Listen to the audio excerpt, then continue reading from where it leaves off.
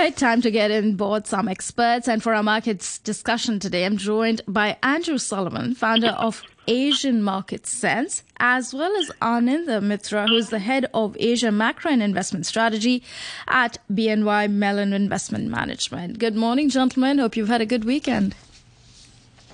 Good morning. Good to be here. Fantastic. As we kickstart, I want to talk about the announcement that's come in from the mainland yesterday. I think that's taken quite a few people by surprise. Anand, I want to start with you. Were you taken by surprise? Tell me that, with the short selling halt order that's come in on the mainland. Well, it's a bit unexpected, but not entirely a surprise. The reason I say that is because, the reports of that stock market rescue plan still need to come together. And until that actually materializes, the markets will turn increasingly impatient. So to preempt a sense of disappointment, it's not entirely, a surprise that they have to put in place some stopgap measures to keep sentiment from worsening, re-worsening, I should say, once again. So it's a stopgap measure until, more details hopefully emerge on that stock market rescue plan. And, let's hope that'll come through soon. Yeah, I mean, it's been quite a churn in the markets, hasn't it? 5-year lows coming in for the Chinese markets. We've seen, what the Hang Seng Index, unfortunately, it's been doing as well over the last week. 2024 so far has not turned out so well for it. Andrew, we've seen a slew of extraordinary measures really being announced from China. I want to talk a bit more about the sudden announcement that came in last week, but it is giving traders a lot of room to kind of play out how they're going to do. I'm talking about, the 50 basis rate cut that's going to be coming in on the reserve ratio requirement. That's going to free up $140 billion in liquidity, but it's coming in only from the 5th of February. What do you make of this announcement, as well as combined with, the short selling announcement? How could that play out and influence the CSI? Well, the trouble with the rate cutting is the fact that it doesn't actually really help the banks. I mean, there is no real demand for loans at the moment in China, and that's the big problem. You can give them liquidity, and to an extent that liquidity will help in the run-up to Chinese New Year. But I don't see many companies, beating a path to the bank's doors to ask for more money to borrow. They're not seeing end demand, and until they see end demand, they're not really going to want to borrow more money just for the sake. Just because it's cheap doesn't mean it's worth borrowing. They still haven't addressed the fundamental, demand side of the equation, which is where the problem lies. We have Evergrande in court today. It's really the property sector that's that huge weight on consumer confidence in China. It's so much of people's personal wealth that unless that sector is doing well, people don't feel confident. And if they don't feel confident in China, they just don't spend. It's as simple as that. That's right. I mean, and you pointed out that there seem to be a lot of structural issues, and what we've got so far are monetary measures. Ananda, how far could these monetary measures go in easing or lubricating the structural issues? Do you think we're going to see more policy-level announcements in terms of possibly boosting consumption, possibly addressing some of the labor market imbalances that we've seen? Yeah, look, I think for that to happen, you need to see an expansive fiscal stimulus program. So I think Andrew's right in pointing out that the loan demand still appears to be very weak. So where will some of this excess liquidity coming from the RRR cut, where will it be absorbed? If the private loan demand isn't there, it would have to come from the official sector. And that's where we are hoping that the central government in particular will step in a bigger way, or if not, or in addition to local governments who could issue more special bonds. And in providing this excess liquidity, what it signals to the market is that the PBOC wants to push more credit into the system to revive the economy and do so in a way where at least the official sector's interest costs or borrowing costs are contained. So, but for all of this to materialize, the next steps need to materialize. First of all, you need that stock market rescue plan to take concrete shape. And secondly, it would help to have a fairly expansive fiscal program come together. Right. I want to talk about, and delve a bit more on what you touched upon, the provincial level struggles that we are seeing. In terms of the next year, we've heard from most of the provinces, they're already saying, they're going to see at least 5% and even higher growth for 2024.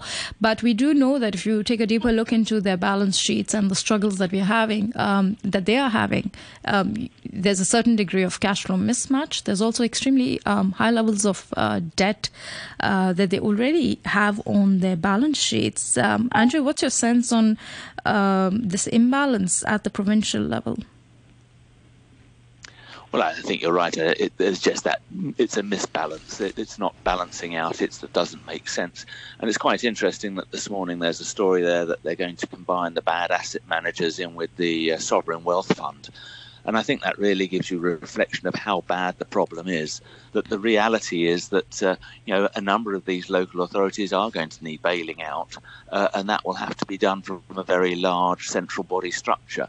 Now, Beijing still doesn't want to take that on its own balance sheet, and so if it can use the sovereign wealth fund and the bad asset managers to help bail out some of these local authorities, it will do that, and to an extent that might give the market some confidence. But as Arne was saying, we've really got to see a concrete plan coming out. At the moment, too often we've heard the officials talk, to say what the market wants to hear about restructuring, but we really haven't seen, that put into concrete plans. It's rather like when we were talking about Abenomics a while ago and the mysterious third arrow that never appeared. Unfortunately, China seems to be going the same way, saying great things, but never actually seeing that come to fruition. Right. And, I want to expand the scope a little bit. I know we've been talking about China quite a bit, but let's talk with the broader Asian region as well. We're going to be starting a new month later in the week. That means a lot of manufacturing numbers are going to be coming out, Ananda. We've got China, India, Australia as well. That's going to be showing us how manufacturing shaped up over the month. What are you building in, and how would you be seeing that play out? And that's going to be quite interesting. It'll be particularly crucial to see if the China PMIs begin to stabilize and show some signs of improvement. We have noticed a sequential improvement in industrial profits. Does that show up in some of the PMI numbers or not? Will be a very interesting gauge to see whether the down cycle at least has eased in China, or is there further to go, or is there dire need for more policy support? In the rest of the region, I'm not very concerned about India. The PMIs are in very rude health. Both manufacturing as well as the services PMIs are in the mid to upper 50s. In the rest of the region, again, I think some of the electronics producers are struggling to pip above 50. They're latching on to that semiconductor-driven AI order books, which are helping out. But aside from semiconductors, steel, shipping, durable goods, those are all still in a bit of a funk. So we're hoping that to see some signs of improvements on that front, especially as it seems, the U.S. economy seems to be stabilizing, or at least not slowing as sharply as many people had feared. So I think that will set the tone for the rest of Asia. Not a decoupling, if you will, but moving away from the gravity of China a little bit is what we sense is playing out in other Asian markets for now. And while some economies like India and so on seem very much, marching to their own tune. Right. And talking about semiconductors, Andrew, we saw the announcement come in over the weekend. Wall Street Journal, Reuters, they're all reporting that we could see extraordinary subsidies announced by the U.S. for semiconductor manufacturing, in an effort to boost their chip manufacturing domestically. What's your take? Well, yes, I think America has got a big issue here, and it wants to make sure it gets as much onshore as possible.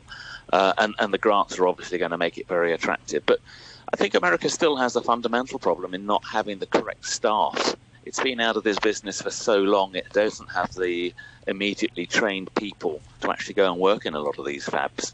And so there's still there's still some hiccups in that chain going forward for America, but it's looking to address them. And I think certainly someone like Intel, who we saw as very weak on Friday, is likely to benefit from that. So the sector likely to see a little bit of a bounce, I suspect, when the markets open on Monday.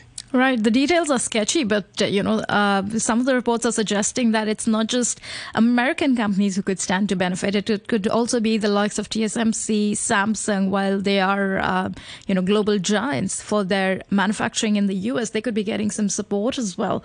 And talking about the U.S., it's a big week. We've got a bunch of earnings that are going to be coming out. And besides that, the Fed open market meeting and the notes from that's going to be released on Wednesday, rather Thursday in Asia, Wednesday in the US. Tell us a bit more about, how you're seeing the United States really pacing the rate cut cycle, because that's what is top of mind for just about everyone and anyone that you talk to in the markets.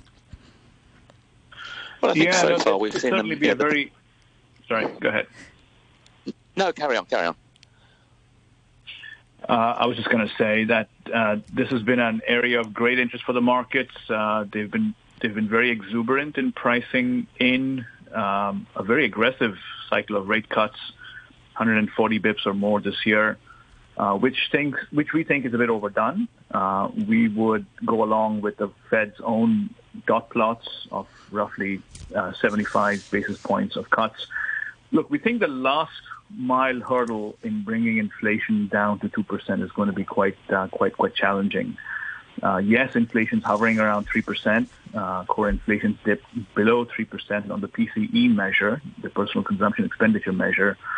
But again, getting to very close to 2% or below that level will take an extended effort. So I think the thing to watch at the FOMC meeting will be the degree to which Chair Powell pushes back on rate cut expectations, whilst also trying to retain some optionality for the March meeting should there be a need to do so. So I think that it'll be a bit of a balancing act, and he'll be on his tiptoes quite a bit at any press conferences.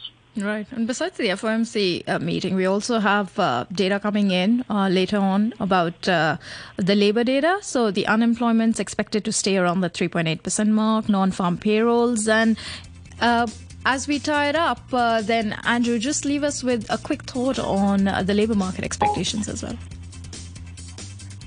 Yeah, I mean, it's going to be very important. Are we going to see a tightening of the market there that, again, underlines what the Fed's looking to see? So it's going to be a busy week. All right. We leave it there. Thank you so much, gentlemen, for joining in this morning.